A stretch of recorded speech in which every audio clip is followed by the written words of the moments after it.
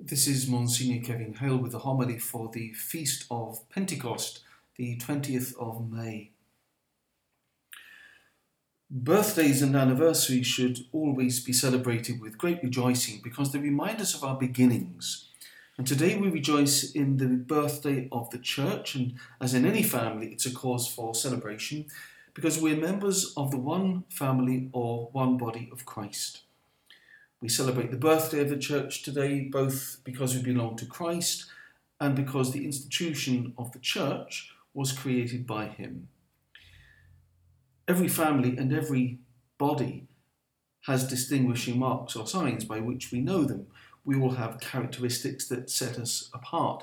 And like any person or groups of people, so does the Church have these characteristics. And we say there are 4 characteristics or marks of the Church. These 4 marks are proclaimed each time we pray the Creed. And Pentecost is a good time, a good day to remind ourselves that we belong to the Church, which Christ founded, empowered on this day, and is distinguished by being one, holy, Catholic and apostolic. We say the Church is one because that is how it was created by Christ as he prayed at the Last Supper, that all who followed him would be united in faith and love. He knew divisions and fallings out would happen because of our human nature. But the Church is the body of Christ, and a body cannot be divided up and still continue to live. A body can be mutilated and wounded as the body of Christ has been down the ages, as it has whenever a schism or heresy has taken place and taken people out of the Church, such as the Great Eastern Schism in the 11th century or the Reformation, when whole nations abandoned the unity of the Church. But despite that, the Church continues to remain one, damaged, scarred, but still the one body of Christ.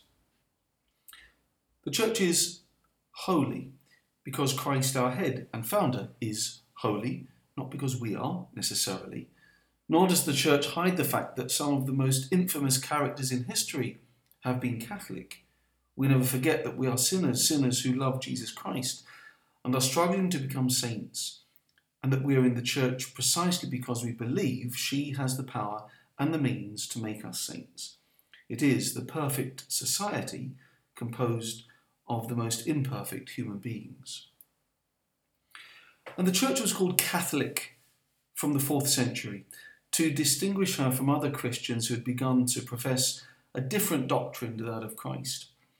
St. Pacian, 4th century Bishop of Barcelona, said, "My name is Christian, but my surname is Catholic."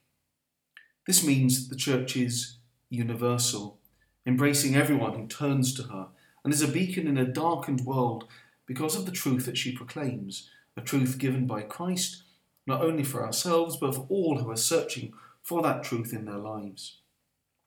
And fourthly, she is apostolic, that is, founded on the apostles' faith and deriving power and unity from and through them. This happens through apostolic succession, a historical fact and reality. For over 20 centuries, the Christian faith has been handed on from the apostles and their successors in an unbroken chain to our present day. We can trace the papacy back from Pope Francis to St. Peter. Every priest and every bishop ordained receives a laying on of hands by another bishop who was consecrated by another bishop, right back to the apostles themselves. Those who will be confirmed throughout the Church this Sunday are also going to receive this laying on of hands, which links them and us with the Apostolic Church. This is expressed by St. Cyprian in the 3rd century when he says, "Where Peter is, there is the Church." And if you want to know the family of Jesus Christ and the family he founded, we find them in the Catholic Church, gathered around Peter, the Pope, in unity of faith and charity. God has created us all out of love, for love. It's what St. Augustine felt when he wrote, "Lord, you have made us for yourself, and our hearts are restless until they rest in you alone." Everyone, every believer and non-believer alike, knows in their bones that this is true. And the 20 centuries of faithful Catholics who have gone before us have wagered their lives on this belief. The proof of this is that nothing in this world, be it power, wealth, pleasure, honour, can ever, nor does ever, satisfy us. Just like any celebrity or character who has achieved all they can get from the world, I guarantee that they will tell you in their hearts that they're not satisfied, that there is still a longing for more. This is the glory of human life and the sadness of it. We want with all our hearts something that the world cannot give us. What we want, in a word, is the Holy Spirit. What we want is the very life of God, the vitality that only God gives. And this is what we are focused on today on this great feast of Pentecost, our home and our family in Christ. This is how Pope Emeritus Benedict describes our home. In the Catholic Church we find all that is good, all that gives grounds for security and happiness in this life and in the next. Let us ask that the coming of the Holy Spirit may be for all people like a new Pentecost, so that it may illumine our hearts and our faith with the light that comes down from above.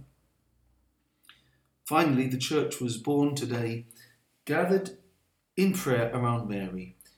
It was her faith that kept the apostles together after the resurrection until Pentecost. And in recognition of this, Pope Francis has instituted a new feast of Our Lady, which will be celebrated now each year on the Monday following Pentecost Sunday, the feast of Mary, Mother of the Church. She gave birth to the Church, and so we call upon her on this day to keep us united in the faith which the Holy Spirit renews joyfully in our hearts now. Let us pray.